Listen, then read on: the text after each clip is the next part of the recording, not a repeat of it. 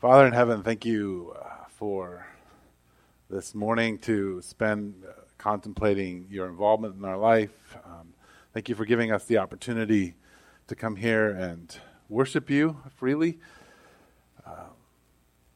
Jesus, I want to, as I do often, confess that we are all here in different places as we wrestle with and contemplate you. Some of us are here because we think we're supposed to be. Some of us are here because we're excited. Some of us don't even know if we believe you exist or how we're supposed to relate to you. We're all in different places on that, but we're here. And so, Jesus, we ask that you would honor our seeking and that we would be found by you. Holy Spirit, we ask that you would give us courage to believe what's true and to push aside what is false.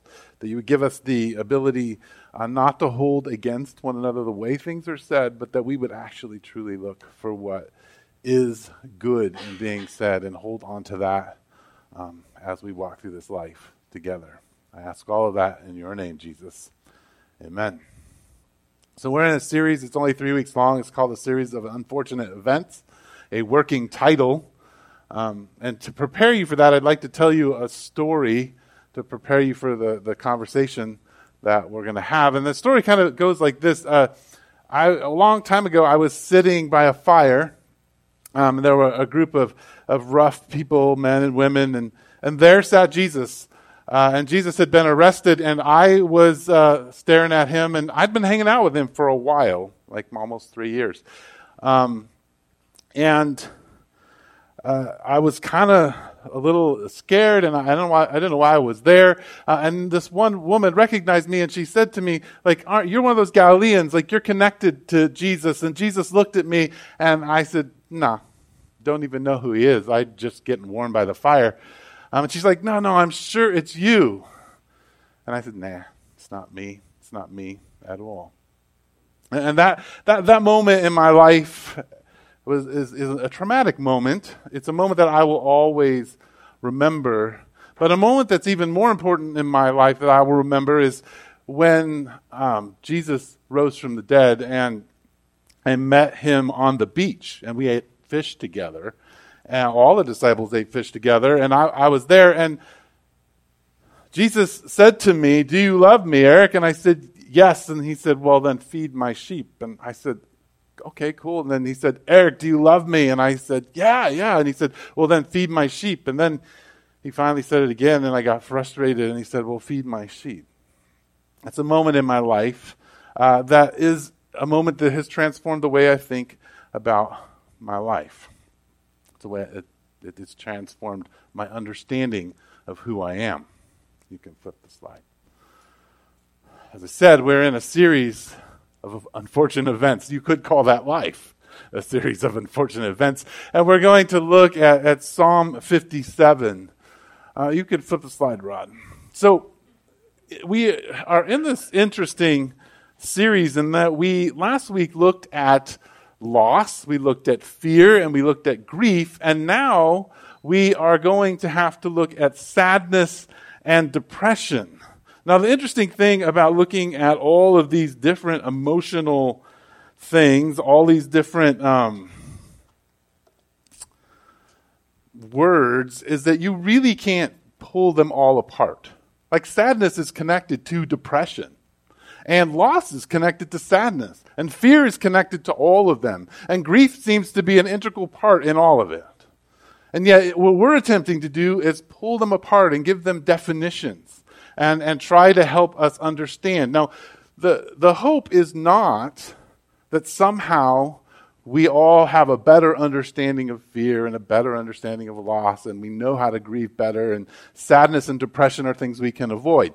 More importantly is that we hope in these next few weeks that we can give you some tools, some things that you can hold on to as you face this gigantic kind of conglomerate of experiences. So let me just kind of help you understand what I mean by this, because sadness, in particular, on what I'm speaking on this morning, is what psychologists would call a core emotion. In fact, there's a school of psychology that believes that everybody has like a core set of emotions. There are like 5 of them, but sadness is one of them. And so everybody experiences sadness the exact same way.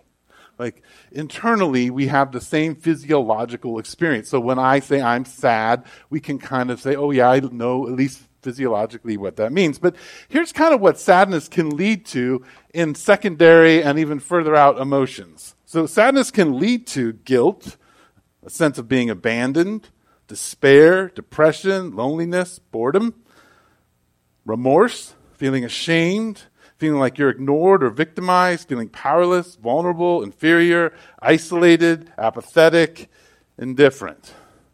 It's complicated, right? We're complicated. And here I am standing up here trying to help you understand sadness and depression and how you might think about it. So just to have an operating definition, sadness in general involves a loss that you're going to eventually get over, right? Like you lost your toy, you're sad, you'll get over it. Like even when it comes to losing, say, a parent or a human being in your life, you won't necessarily get over it, but as time progresses, your sadness experience will change. Okay? But with depression, the depression has to do with the loss of meaning and purpose. So it is a conglomerate of experiences in which you get to the place where you feel like you have lost meaning and purpose in your life. Let me offer you what 3, we could call them prophets of the Old Testament, how they expressed their depression, and all of it, I'll warn you, is suicidal. Okay?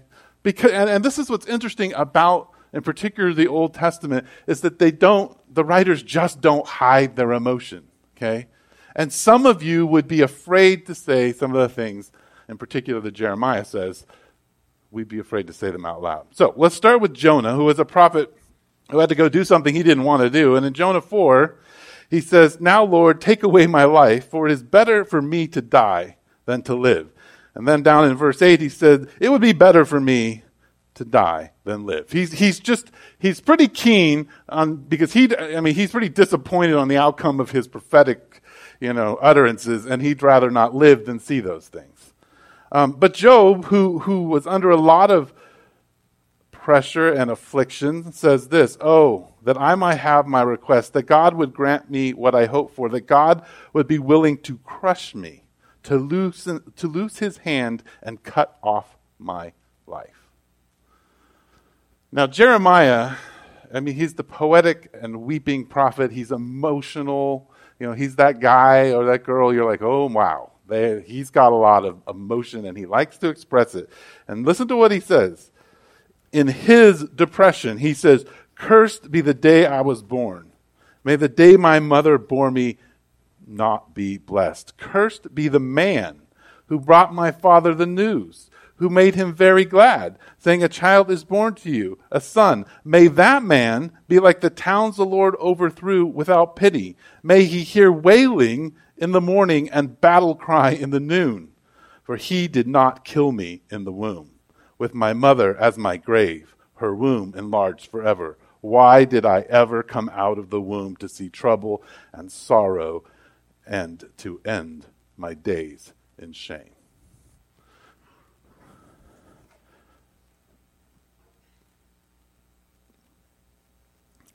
You can click the slide run.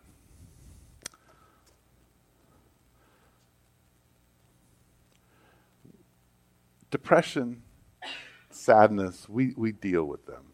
They're real things. Scripture is very, very clear about the pain of them and the loneliness of them. Last week, Corey invited us into something really healthy, and that was to learn to grieve our losses. And he gave us a beautiful picture, and he said, first, that to lose something, to have, to grieve, you have to have a loss. You have to have a pain, right?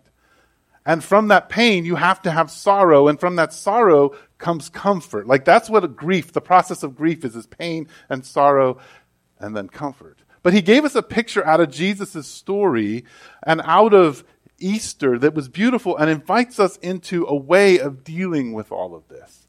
And he said that first we have Good Friday, right? We have the greatest pain in history. When the God of the universe became a man, lived out a life that you and I couldn't live, and died a death that we could not die. He died for our sins, right? This is a loss. It's Jesus on the cross. But the place that most of us find ourselves in, and Corey was gracious to say it's not just a day, it could be years, is that we find ourselves in this place that the church calls Holy Saturday, the day between the death of Jesus and the resurrection of Jesus. And in Holy Saturday is the place where we can reflect, just like the disciples who reflected, that what the heck is going on? Jesus who died, this is the guy who stopped storms. This is the guy who healed people who had leprosy. This is the guy who threw things around the temple and said, I'll destroy this temple and build it up in 3 days. And now he's dead, and the Romans have killed him. And he's not getting up. Right? And so there's a confusion and an anxiety and an angst. And that is where you and I find ourselves so often in our life. As we face loss, as we face pain, as we face stress. But the third part of it, the place of comfort, comes the cross. The resurrection. Right? And the resurrection is comfort because all of a sudden, we are not alone. Right? In our suffering, in our anxiety, all of a sudden there is a joy, but it is a joy of the presence of the resurrected King, who, as he so beautifully illustrated in reading the book, so if you haven't listened to the sermon, you need to go. I'm not going to explain the book. But as the rabbit, for those of you who are here, kind of inched up to the boy who things were all broken, who was just there in the midst of the pain to comfort. There was a presence in the aloneness. And Corey called this the blessed healing. That when you and I are willing to step into grief and acknowledge our pain and wrestle with our questions and acknowledge the presence of God, we begin to experience this healing. I think, you can flip the side, Rod, that this applies to wrestling with sadness and depression.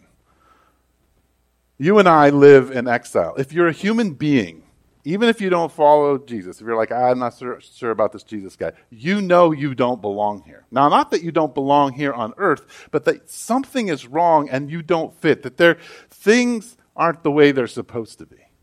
If you're a follower of Jesus, you find yourself in a unique place in understanding this word exile, and that if you decide that Jesus is your Lord, and this is a key part of the New Testament, it's not just about inviting Jesus to live in your life. Living in your life and being with you, that's great, but following Jesus is saying that Jesus is your Lord, your Savior, the one that you recognize over you. If that's true, you become his priest, and you become the priest of a holy God. And so all of a sudden you find yourself in this place where you actually have to confront in a very different way the sorrows and the depressions of this world. So if you're in exile, I would argue to you that you are in a process of moving into sadness, you are in sadness, or you are leaving sadness with a short reprieve. But I would also argue, like the Old Testament and New Testament argue, that you are also probably on a road into depression, you are depressed, or you are leaving depression and have a reprieve from it. What I want to suggest to you is that as we look at the landscape and as we experience the brokenness of this world from the very beginning and wrestle with sadness, wrestle with loss and brokenness, I mean, Sylvia just said before church that, she's falling apart one piece at a time, right? Like, we're all moving towards a complete brokenness, right? Like, this is the process. As we face those, if we don't face them well, we will find ourselves in a deep, dark depression. that's hard to get out of. Now, I want to talk about depression for a minute because depression is a buzzword that kind of freaks people out, right? Because if you say, I'm depressed, maybe that means for a few days you were down.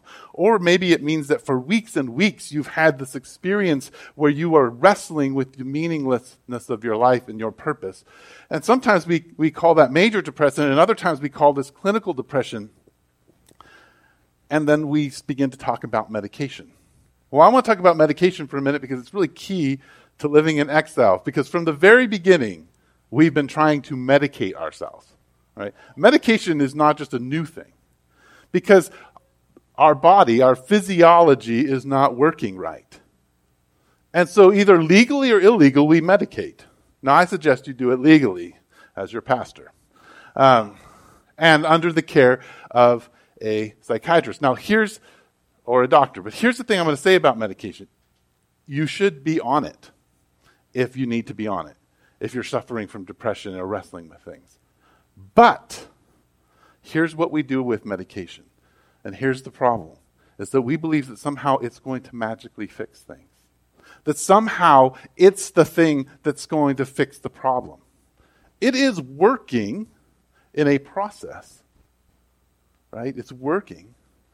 But it's not the thing that you and I have to kind of lay down our altar around and say, this is going to fix us. There is something else that I want to invite you into. You can flip the slide. And that is this Hebrew word that sounds like a medication. It's called zakar. I want to invite you to take a medication. I want you to take a biblical medication. They are only good. Zakar is a word that is translated over and over again in the Old Testament as consider, mention, remember. It says in the Old Testament to zakar the Sabbath, to remember the Sabbath. Zakar is the medication of the Bible. You and I are invited into a lifestyle of considering and mentioning and remembering. Think about what Jesus says at communion. At the Passover meal. He says, do this in remembrance of me. Now, we are going to look at Psalm 77 because Psalm 77 helps us understand how to apply this medication, right? How to take it, but it also acknowledges and honors living in Holy Saturday. It honors the place where we feel loss and weight and confusion. And it helps us identify things. And in fact, in some ways, Psalm 77 is the psychiatrist's, the Bible's way of diagnosing you and helping you understand where you are and how to move through this. So, Psalm 77. Now, it is written by a guy named Asaph. Or Asaph, or however he says his name. Nobody really knows because no one's met him. But he definitely would go to the village if he lived in the 21st century or whatever. He likes to write songs that probably are best written in minor keys, and he's kind of depressing. Like he likes to focus on these kinds of things. And so we're going to kind of look at him, and he's going to kind of help us walk along thinking about this and how we might, I think, grieve in a good way, how we might face sadness and wrestle with our depression. So in verse 1, and maybe I should, verse 1, we'll talk with one. He says, I cried out to God for help. I cried out to God to hear me. Now, Psalm 77, and I suspect most Psalms are, the way the Hebrew is used is weird. And so when you begin to look at different translations, they vary. They're all saying basically the same thing, but the translators are wrestling with how to say it in a way that, two languages out can understand.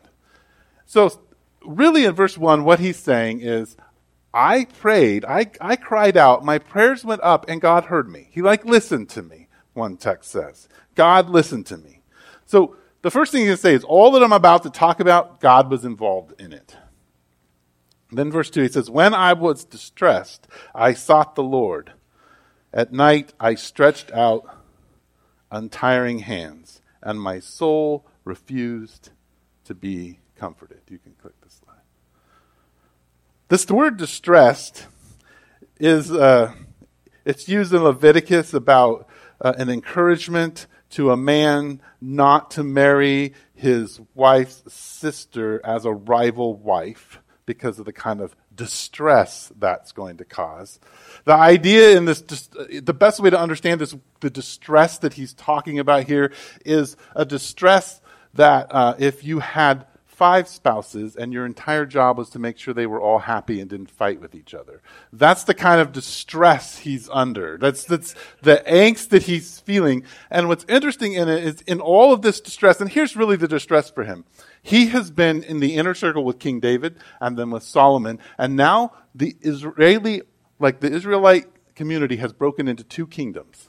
And his distress is how broken everything has become because of King David's sin and King Solomon's sin, and it's now playing out in the whole nation. And he is distressed. And he's beside himself, and he says his soul will not be comforted. So the honesty in all of this is that he's saying, I feel a way, and I can't change it. And I feel a way, and you can't change it. Right? Which is the thing that we all want when we feel sadness or we're experiencing depression, is we want the feeling to change. Either the strong emotion of sadness or the emptiness of depression, we want it to go away. And yet what he's saying is, it wouldn't go away. It would not be. I would not be comforted. My soul would not be comforted. So in verse 3, he says, I remembered you. So that word is zakar. I remembered you, O God, and I groaned. I mused, and my spirit grew faint. And then it says Selah. So we're supposed to pause there, but since I'm up here, I'm going to move the Selah down one verse. He doesn't know it. You kept my eyes from closing. I was too troubled to speak. The reason I want to move that down is he gives us a really good, you can flip the slide. He gives us a really good picture of the symptoms of depression, right? So what's the first one? It's groaning. And this groaning is kind of a mixture of anger, internal, like that idea of you're hiking up a hill and you have a gigantic bag on your back and you're thinking, is there really something nice up there? Because I could just stop right here. I don't think I need to get to the top because this is too heavy for me to go. It's like, whoa, that sense of you want to get out of bed, and it's a groaning because the next thing he says is that I'm faint. I'm too weak. It's people who talk about depression often talk about a weight on their chest. This is what he's talking about. There's a heaviness to him. Everything feels heavy and he feels weak, right? Third thing he says, and this is interesting because even though he's zakaring God, he blames God for his condition. He says, God, you're keeping my eyes open. I can't sleep, right? When you're depressed, you can't sleep. A lot of times your brain is racing and racing and racing. And eventually you start blaming the person sleeping next to you, you blame the dog, you're just blaming whoever, somebody's fault for me staying awake. For him, it's like, God, you're keeping, you are prying my eyes open. I can't handle this. So there's this, he's got to wait. He feels weak. He can't sleep.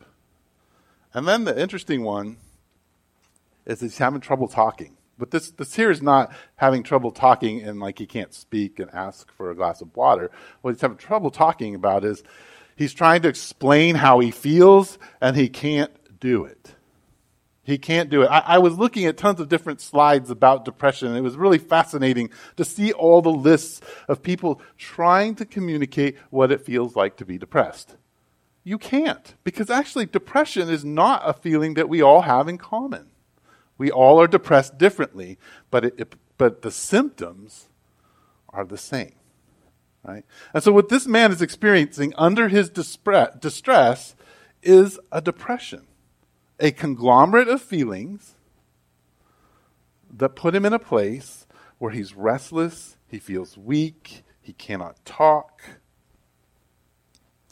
he's groaning. And so he begins to think because he's awake. He says, I thought about the former days the years of long ago. So he's thinking, I'm thinking about David, I'm thinking about Solomon, I'm thinking about everything that's gone on, all the bad things. I remember the songs, my songs in the night, which they're probably all depressing. And my heart mused and my spirit inquired. And this is, you can click the next slide. This is the part that really like addresses the purpose and meaninglessness. I'm going to add something here. I'm going to add me, because this is really what he is saying. And this is what you begin to think when you feel depression. He says, my heart mused and my spirit inquired, will the Lord reject me forever? Now, I added the me, just to remember that. Will he never show his favor again to me? Has his unfailing love vanished forever from me? Has his promise failed for all time for me? Has God forgotten to be merciful to me? Has he in his anger withheld his compassion for me?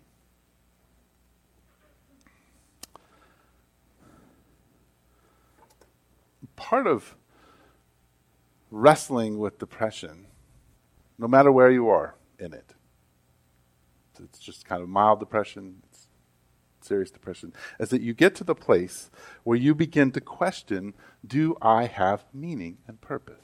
Because here's at the core what all of us need to live life, meaning and purpose. Without meaning and purpose, there's no reason to live. Right? So we're always searching for meaning and purpose. Our entire drive in life is to say, I need meaning. Right? We look at other people and tell me I'm important. Tell me I have meaning. Tell me that there is something, some substance for me. For him, and this is the important part, that Zakar, he remembers the Lord. This is a self-centered conversation, but it is a conversation with God. And what he's saying is, God, do you think about me? Do you care about me? Am I important to you? What the heck is going on? Right? I want to stop and actually say, that's good. It's good. You should ask those questions in your sadness and in your sorrow. When you're up at night and can't sleep, you should ask these questions. Right? Because here's the thing, and I said this when we're going through Daniel and talking about prayer. Your words, when you speak them, they don't just bounce off the ceiling. The beginning of this psalm is a promise that as you are in Holy Saturday, God listens. He hears you in the midst of all of this turmoil and wrestling. He sees you. It's good to ask those questions. It's good to wrestle with them. But verse 10 changes things. And verse 10 is where the Hebrew gets really obscured, so it's not going to sound like it makes a lot of sense to you, but I'll read it. It says, then I thought, to this will I appeal, the year of the right hand of the Most High. So, all of a sudden, he's thinking about, I'm going to change the way I'm having this conversation. I started reading all the commentators, and they were wrestling with this because they're like, this doesn't sound right. This is not how, like, the NIV doesn't translate this well. So people are wrestling with it. And all the commentators that I read, and even as I looked at the Hebrew, and I'm not a Hebrew scholar, this is kind of the gist of what he's actually saying. What he's saying is, God is the only one who can change my condition. Like, he's saying, I'm going to change my appeal here. Because up at the top, he says, my soul, I said, oh God, basically change things. And my soul was not changed. But all this conversation and everything he's wrestling with is he's trying to change his feeling and experience. He's trying to escape. There's a change in this psalm where he says, okay, one translator said that it best be translated, it is my job to grieve and God's job to change me. Like, that's what he's kind of wrestling with. You can flip the slide, Ron. And so he begins to do something in this change. He begins to zakar the ways of God. Here's the shift. He takes the medication that the Bible offers him, and he begins to really go after it. Verse 11, I will remember the deeds of the Lord. Yes, I will remember your miracles of long ago. I will meditate on your works and consider all your mighty deeds. Your ways, O God, are holy. What God is so great as our God? You are the God who performs miracles. You display your power among the people. So he begins to zakar the ways of God. He begins to think about the deeds of God. He begins to think about the miracles of God. He begins to consider them. He begins to think about the works and the mighty deeds and the powerful acts among us. And so he changes his mind. All before, it was this focus about him and his condition and where he's at and the fact that he can't sleep. And all of a sudden he makes this shift. And he says, I'm going to remember what God does. I'm going to remember all these things that he's done. And he makes a shift in the way he does that. Now here's the thing that's really interesting about the way he does it. I want you to hear the story that he tells, and then I'll kind of clue you into it if you haven't figured it out. He says in verse 15, with your mighty arm you redeemed your people, the descendants of Jacob and Joseph. The waters saw you, O God, the waters saw you and writhed, and the very depths were convulsed. The clouds poured down water, the skies around resounded with thunder. Your arrows flashed back and forth, your thunder was heard in the whirlwind, your lightning lit up the world, the earth trembled and quaked, your paths led through the sea, your way through the mighty waters. Though your footprints were not seen, you led your people like a flock by the hand of Moses and Aaron. He's zakared the ways of God, and so what he began to do is to tell the story of his ancestors. You can flip the slide around. He began to retell the story of his ancestors. Now here's the thing that's really interesting about a Hebrew person. When they begin to reflect on God and reflect on what he did, they have all of these things that are built into their life and their lifestyle and the law to remember things. So when a little boy comes and talks to his dad or mom, they tell the story over and over again of them being delivered out of Egypt, going through the Red Sea and ending up in the Promised Land and all that God did. They tell them over and over again. It's the story that they remember. But here's the thing. They think they were there. They don't remember it like grandpa or great-great-great-great-grandpa was delivered from Egypt. No, the little boy was delivered from Egypt and crossed the Red Sea. And so as he reflects on these things, he's reflecting not on mighty deeds that were done for his people, though they were. He's reflecting on mighty deeds that were done for him when he was delivered out of Egypt, when he walked through the Red Sea. You see, what they do when they celebrate Passover, what Jesus invites us in communion when he says to remember is not to remember that 2,000 years ago that Jesus died. When you come and take communion, you're remembering that you are looking at the cross and the broken body of Jesus because you stood there and watched it happen. Right? It's an invitation to get your feet dirty, to retell the story with you in it.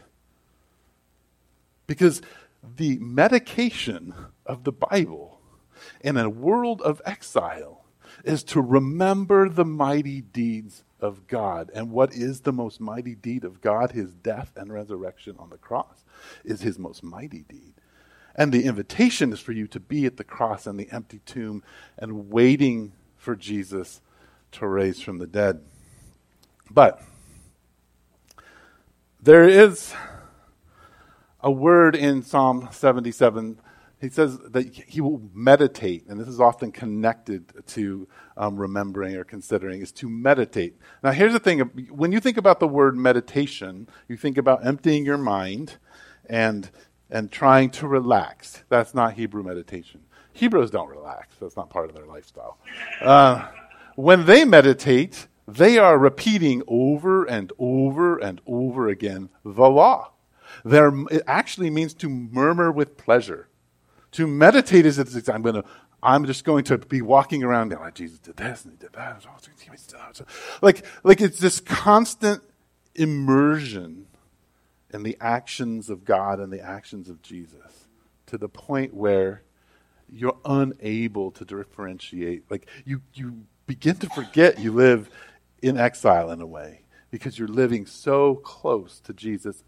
Now in John chapter 14, Jesus offers us something new in this meditation because in some ways the psalmist, as he reflects on these stories, does not have this particular experience because Jesus has not come. He's not poured out his Spirit onto the world. But in John 14, starting in verse 25, he's talking to his disciples and he says, "All this I have spoken while still with you. But the Counselor, the Holy Spirit, whom the Father will send in my name, will teach you all things and will remind you of everything I have said to you. Peace I leave with you. My peace I give you. I do not give to you as the world gives. Do not let your heart be troubled and do not be afraid." I love this. The Counselor, he's called Comforter. The Spirit of God with us, as you and I remember him, actually removes the trouble and the fear in our heart. Because there is something amazing that happens when you and I are remembering and the Spirit of God is reminding that it's transformative to our souls as we meditate on the works of God. But Paul had this idea of retelling the story and not existing in his story anymore, but actually in Jesus' story. But in Galatians 2:20, and many of you probably can quote it from memory. But Galatians 2:20 said, Paul is saying, the apostle, "I have been crucified with Christ, and I no longer live, but Christ lives in me. The life I live in the body, I live by faith in the Son of God, who loved me and gave himself for me." This is a man who didn't see Jesus crucified, and yet his statement is, it's no longer me, it's Christ crucified. I live his life, not my life. So there's this retelling that we're invited into as we take Zakar, as we remember, as we begin to live out that lifestyle. So how do you and I go about doing this in a way that's kind of practical? I want to offer you just a couple ways. One, I opened by taking Peter's place. Peter's the one who denied Jesus, not me. Right? Peter was the one who was restored, not me. And yeah, it was me, not Peter. I was there. Like, I retell that story as if I were there. Because it helps me ground myself in the dirt with Jesus in the midst of my troubles. So I would suggest there are two ways to begin this process. I would suggest that you pick up the book of Mark and you begin to read it. And alongside Mark, you read the letter to the Ephesians. Because the letter of Ephesians is this huge, beautiful, well, it's not huge, but it's this beautiful letter that kind of lays out God's love for you and what he calls the church to. And Mark is this action-packed, Jesus does this, Jesus does that, Jesus goes here, Jesus is awesome, Jesus dies. Like that's kind of, Jesus raised from the dead. Like that's, he's all excited all the time. But it's really like very earthy. It helps you get there to putting yourself in the story. So I suggest you do that. That's one way to begin this. Now, here's the other way. And here's the beautiful thing. In ancient times, I would have preached a lot shorter sermon, and we would have broken up into groups, and you would have practiced my sermon to get it perfect. And you would have corrected each other until you could quote my sermon perfectly to other people. Because the practice of remembering is being able to repeat what you have been taught, right? So it's good not just to tell and retell the mighty deeds of God in the past as you put yourself in them, but to tell the story, your own things that have happened to you, but to tell other people's stories too. So I'm going to tell you Rod's story today. One small story that you should retell. I'm going to invite you to retell it. And I'm retelling it now. So a long time ago, Rod had this crazy idea to start a church called Rock the Desert Ministries. Okay, what a name. The Village is much better. Right? But Rock the Desert, he wanted to rock the desert. He wanted to come down here and rock it. Right? And so he's sitting in his office one day, early on, contemplating all the work he has to do and all the things he does to plant this church. And this man walks in with whom he does not know, and they begin to have a conversation. And in that conversation, Rod begins apparently to talk about all the things that he has to do and all the things he does and the stresses of being a church planner. And somewhere in that conversation, this man with whom he does not know and has never seen since says to him that God can get a rock to plant a church. He doesn't, rock the desert. God can get a rock to plant a church. He doesn't need Rod. Okay, that seems kind of humbling. So then the guy said, so all you need to be is a little better than a rock. Because what he was saying is you don't need, what you're doing is not what makes you important, Ron. That's not what's going to plant this church. What's going to plant the church is let me do it, and you can join me. You just need to be a little better than a rock. Rocks don't move. You can move, right? That's a powerful story because so often you and I want to be a lot more than a rock. So much more because we want meaning and purpose. And what this man was saying to Rod is that you have meaning and purpose in the very fact that God created you as an image bearer. You don't need to be much more than a rock to serve God. I think that's a powerful thing to hear in the midst of us trying to find purpose and meaning. We did start late, but I went kind of long, so I'm going to pray. Father in heaven, thank you so much for this community and for their wrestling with you. I just ask that you would bless our food, you would bless our singing, and that you would help us to be a people that remember. I ask that in your holy name. Amen.